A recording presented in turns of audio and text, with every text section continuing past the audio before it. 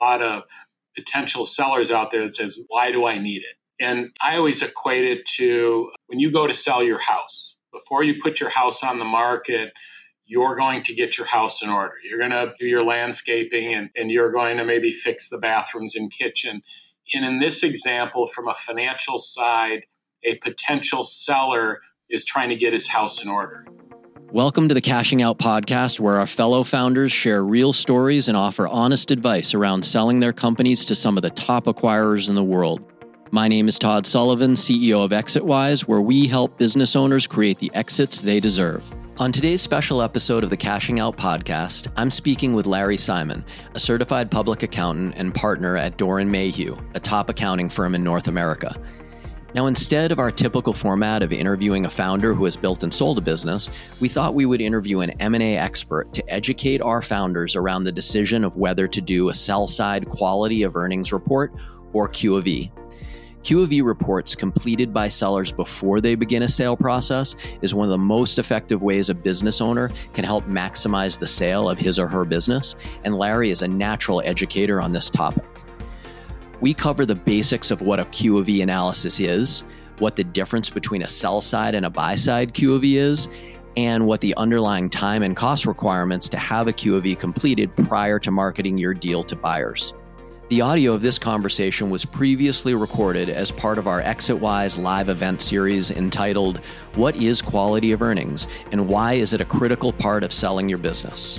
I hope you enjoy this new format, and please let us know what other topics you'd like to learn about for future episodes.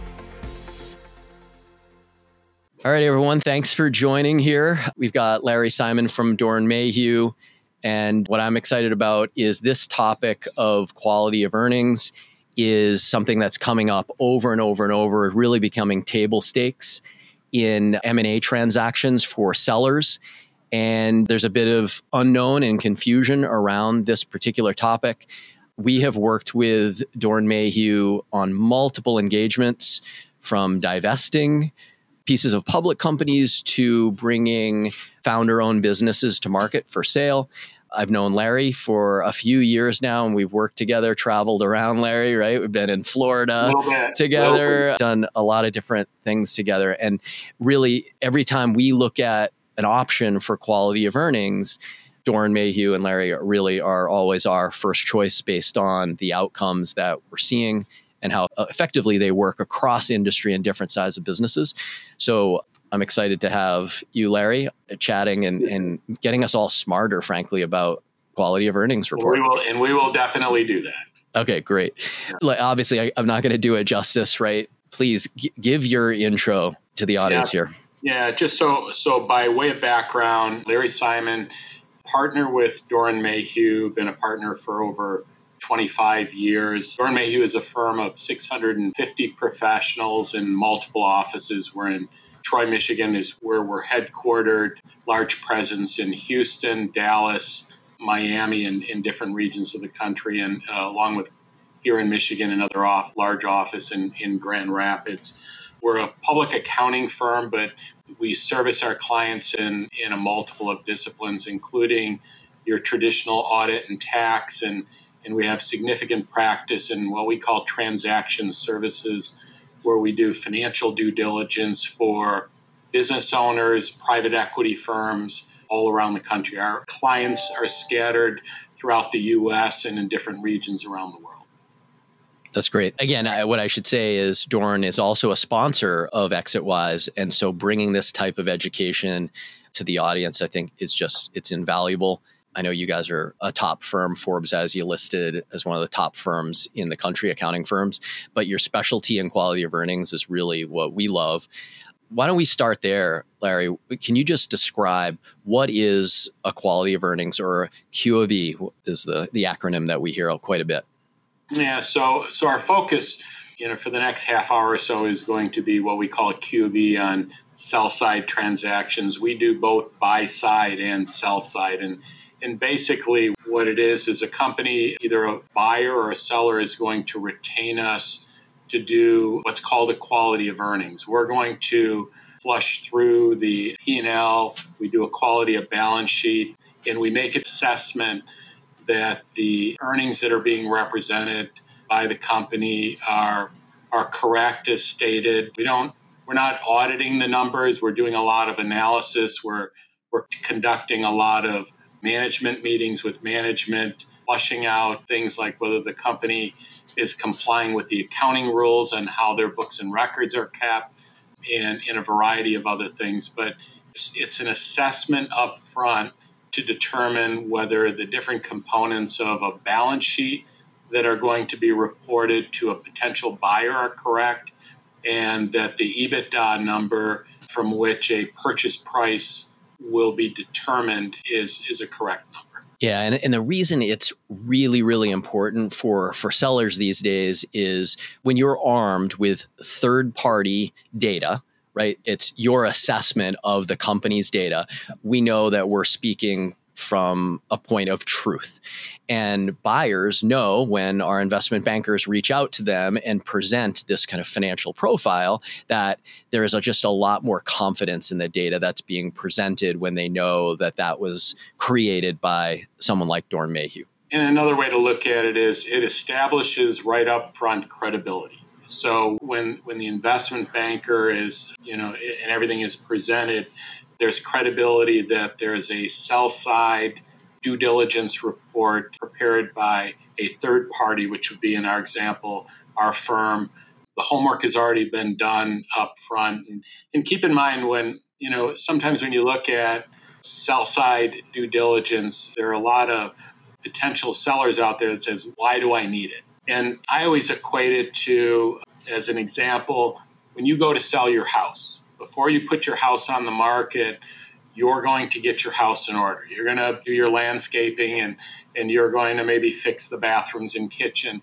And in this example, from a financial side, a potential seller is trying to get his house in order. He wants to make sure that before anybody looks at his financial statements, his books, that those books and records are correct. And so we have a chance to vet through, to ask a lot of questions of the seller before we document and put anything down in a report. And after we go through all of that, make sure that, that everything's in compliance with accounting rules and that whatever we help to propose in management adjustments is correct, then we put it in a formal report. But it truly adds credibility to the whole sale process that this homework is done, and it makes the seller look extremely prepared going in. Absolutely. It really elevates these engagements to buyers.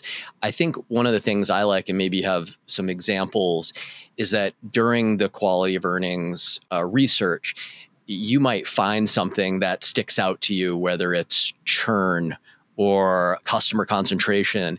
And when you identify those things and the buyer's investment banker gets to now understand that in a different light, all of those things that might be red flags at a later date now can be addressed up front, right? Because the worst thing is, like when you said selling your house, that inspector comes in and finds 10 things and then the buyers all walk away and you burned a lot of time. But if you're very upfront about what the business is and you have great answers for why they're finding the different issues that they find up front, the bankers can adjust them and buyers become aware. And it doesn't look like you're hiding anything. Just as an added value, if all this is done up front, you're in a better position to negotiate your purchase price and your letter of intent before anything is done, because your EBITDA, we flush through your EBITDA and all the balance sheet stuff. So when you go to market and you start to negotiate your purchase price, again, the homework has already been done up front and you're in a better position to negotiate rather than be blindsided by a buyer coming in with their due diligence team, coming back with adjustments to purchase price halfway through the deal. Larry, do you have any examples, right? We worked together a bit. I'm trying to think of past engagements where, we were able to identify a red flag and even have the business fix it, or maybe examples where when a buyer is going to go do their own buy side quality of earnings, that everything checks the box and purchase price is never contested, and maybe the good and the bad. Do you have any examples that we can put in people's heads? A couple examples, and I'm going to flip it a little bit differently. we've seen examples where sell side was not done and sell side due diligence was not done. And we come in as due diligence on the buy side and find problems with inventory. Mm-hmm. And so better to flush those out up front. But we had an example, this goes back 3 months ago, where we performed sell-side due diligence, and we discovered that our client, the seller, was not recognizing revenue properly in accordance with the accounting rules. Sure. So we went ahead and put on our accounting hats and helped them straighten out their books so that when a buyer comes in with their due diligence team, the revenue recognition process is already properly aligned. And the other example where we went in and performed our sell-side due diligence, and one of the components is we look at various balance sheet accounts. One of them was inventory. And we identified the fact that there was significant obsolete and slow-moving inventory that was still on the balance sheet. So we assisted the client in setting up those reserves so that the accounts were properly stated. And again, what this does later on, it gives the ability and the perception that we're not allowing a buyer and their due diligence team to uncover everything. We want to uncover it. The seller will start to lose credibility if they just turn over everything and start finding all kinds of problems. And what you'll have is a buyer walking away, saying, we have inventory problems, we have revenue recognition problems, and the buyer will walk away. So this helps, somewhat protect the deal, and it's just a better approach before you go to market. All right, that's really helpful. Thank you. I'm hearing credibility all the time here, but I think for our business owners, fellow founders of businesses, what are the 3 things that convince them that this is worth paying for upfront? And one is certainly credibility. 2 is that the purchase price that a buyer puts on the table to you is unlikely or less likely to be contested based on their diligence, right? How else would you think about it? I would say the emphasis is on various components of purchase price and even purchase agreement. One of the things that we always forget about is that the seller has to make certain representations and warranty in the agreement. Well, if the seller hasn't done their homework up front and inventory is messed up, they're making a representation that inventory is done in accordance with accounting rules. And that's a great point. If it's not, if that homework isn't done up front, the seller is repping that everything is fine, then what you have post-close, you have an indemnification claim being filed by the buyer saying, hey, we came in, books are all messed up, we want some of our money back. Yeah, that's an excellent point. I would just encourage everybody listening that if you have any questions, we're certainly open to hearing them. I see a few coming in already, and maybe we could jump to one of them. The first one we got was, if I'm thinking about a quality of earnings analysis, can I do that internally with my own kind of CFO and finance team, or do I have to go to an accounting firm like Doran Mayhew? Yeah, it's a good question, and I would say that it goes to our comment on credibility and kind of independence by having an outside firm. And use as an example Doran Mayhew.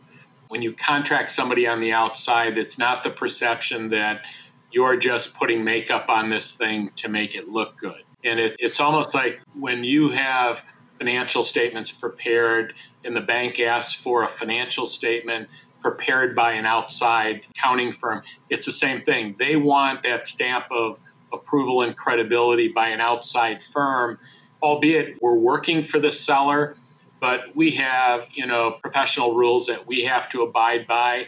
And then we put our stamp of approval via our due diligence report. And so it's the perception from the outside that you just didn't do your own due diligence. You could do your own work inside, but there should be that stamp of approval by somebody else on the outside via sell-side due diligence. Yeah, just to add to that level of credibility that an outside firm brings to the buyers when they're looking at multiple opportunities to potentially invest in or acquire, the ones that sit on the top of that stack are the ones that have the most credibility and have that sell side due diligence by a third party.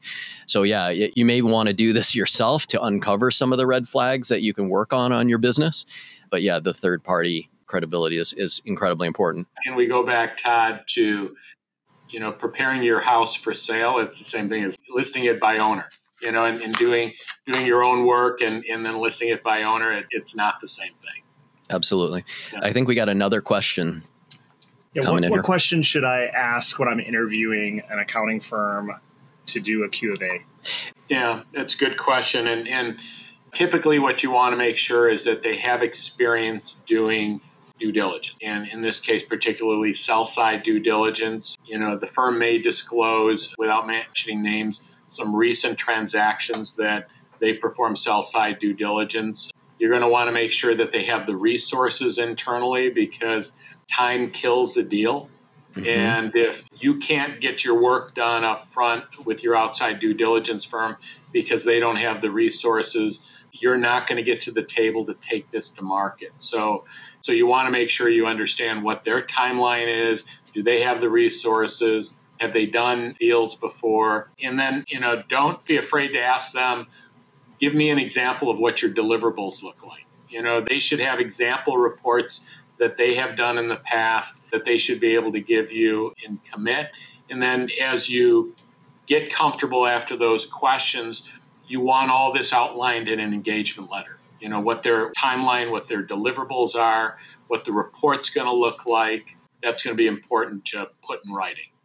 Thanks, Larry. I mean, it speaks to our entire business model, which is we're bringing industry specific talent at every piece of that M&A transaction, from your M&A attorney to your investment banker to quality of earnings.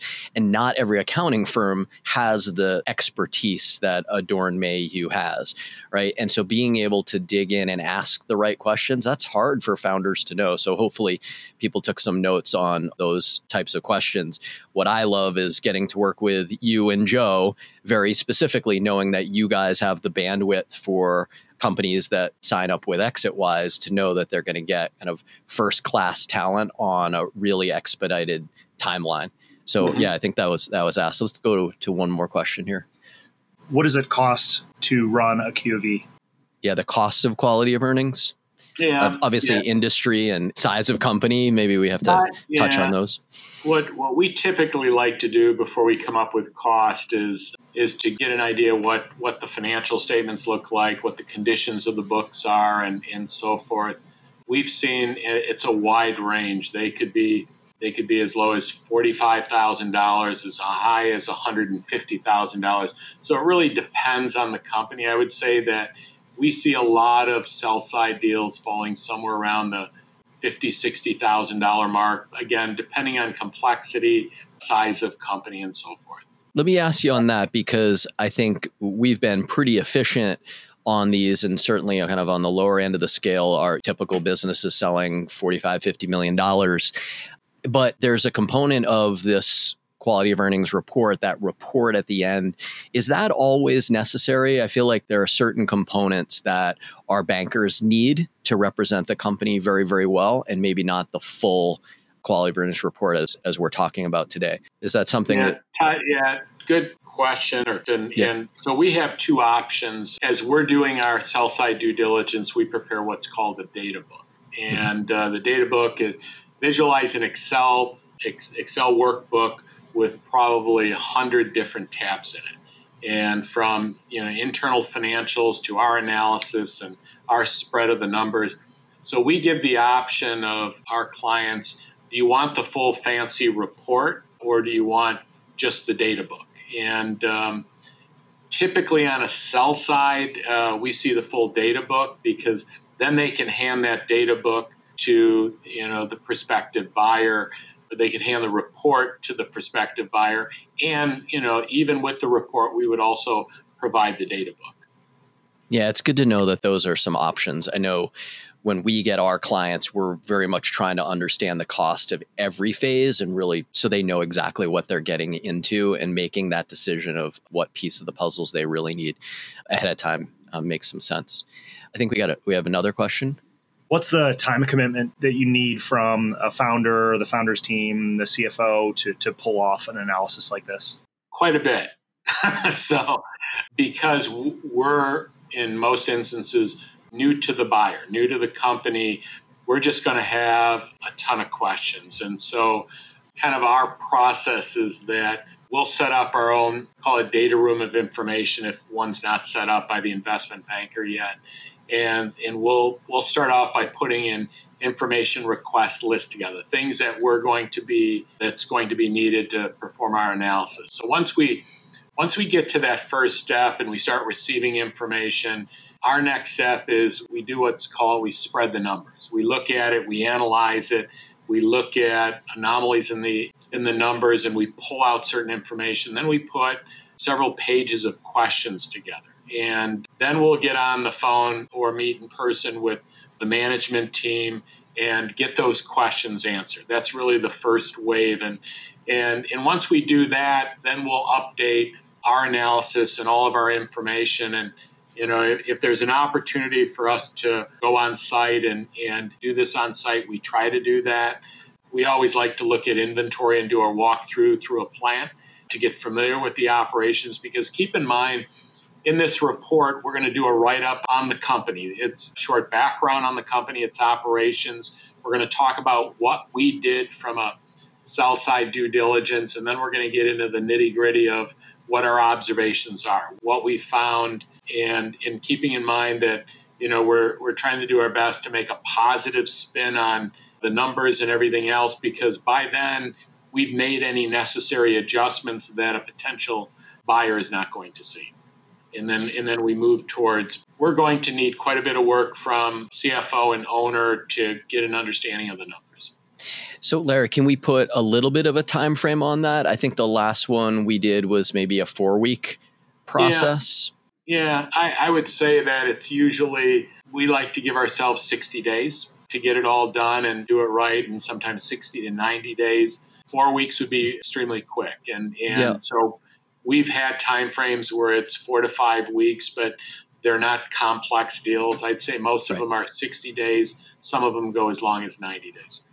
Yeah, that's good to know. I think the other component that you pointed out is the CFO being involved. And a lot of our clients don't have that CFO. So it sometimes starts with a data dump out of QuickBooks, and that searching for that data can lengthen the process. So certainly having a financial person on your team as a business owner can make this run more smoothly and not distract you so much as the owner or CEO of the business from operating. But it's obviously a very valuable part of it, and it's going to take some time.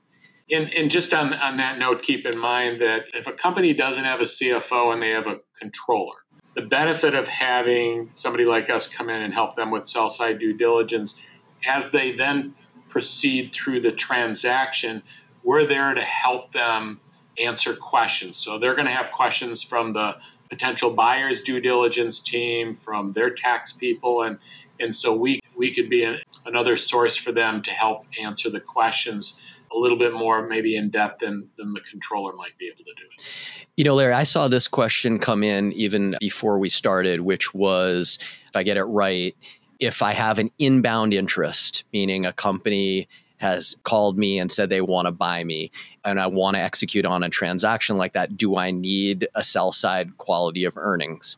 And just be interested in your take on that, because we see a lot of that, helping a lot of founders that are in that situation.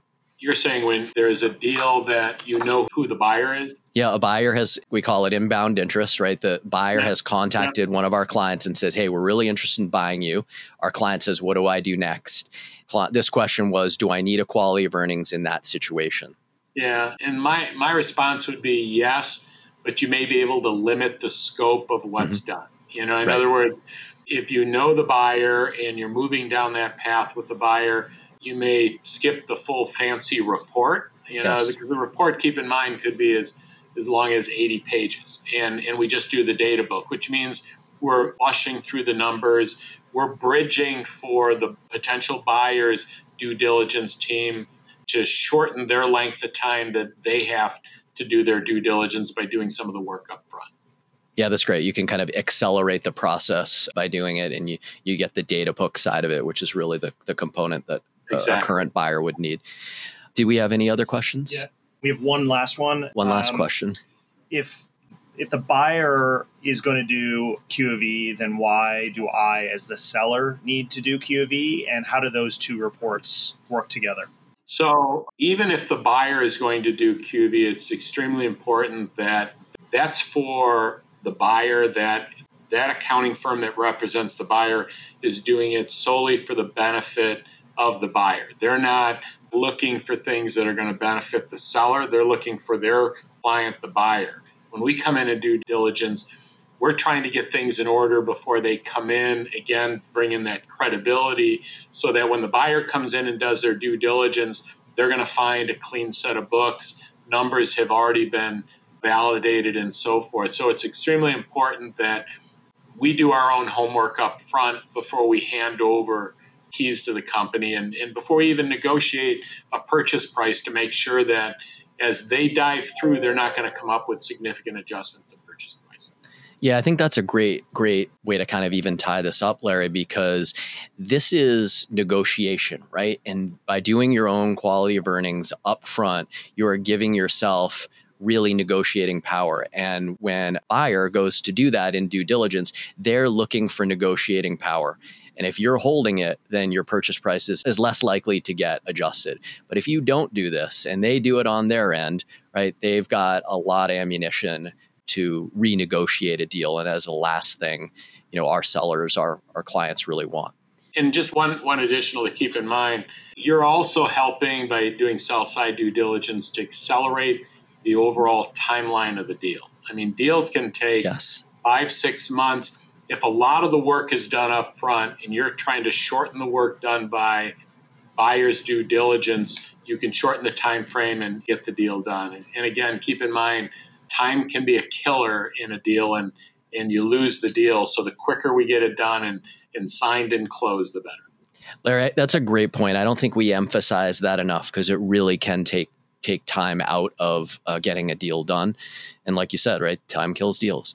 Yeah. Larry, I want to be really respectful of your time, and I really appreciate you doing this. We're going to try to continue this for the audience, of educating them on these components of M&A transactions. We love having you as a resource and pulling you in. So thank you for making us all smarter today. Welcome. Yeah. Again, Doran Mayhew is a sponsor of ExitWise, and we work with Doran Mayhew on multiple transactions, and we will see you next time.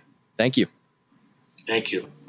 Thanks again for listening to the Cashing Out Podcast. For more founder exit stories, please subscribe to the Cashing Out Podcast on Apple iTunes, Spotify, or wherever you listen to your favorite podcasts. And please remember, ExitWise.com and the Cashing Out Podcast are for entertainment purposes only. This should not be relied upon as the basis for investment decisions.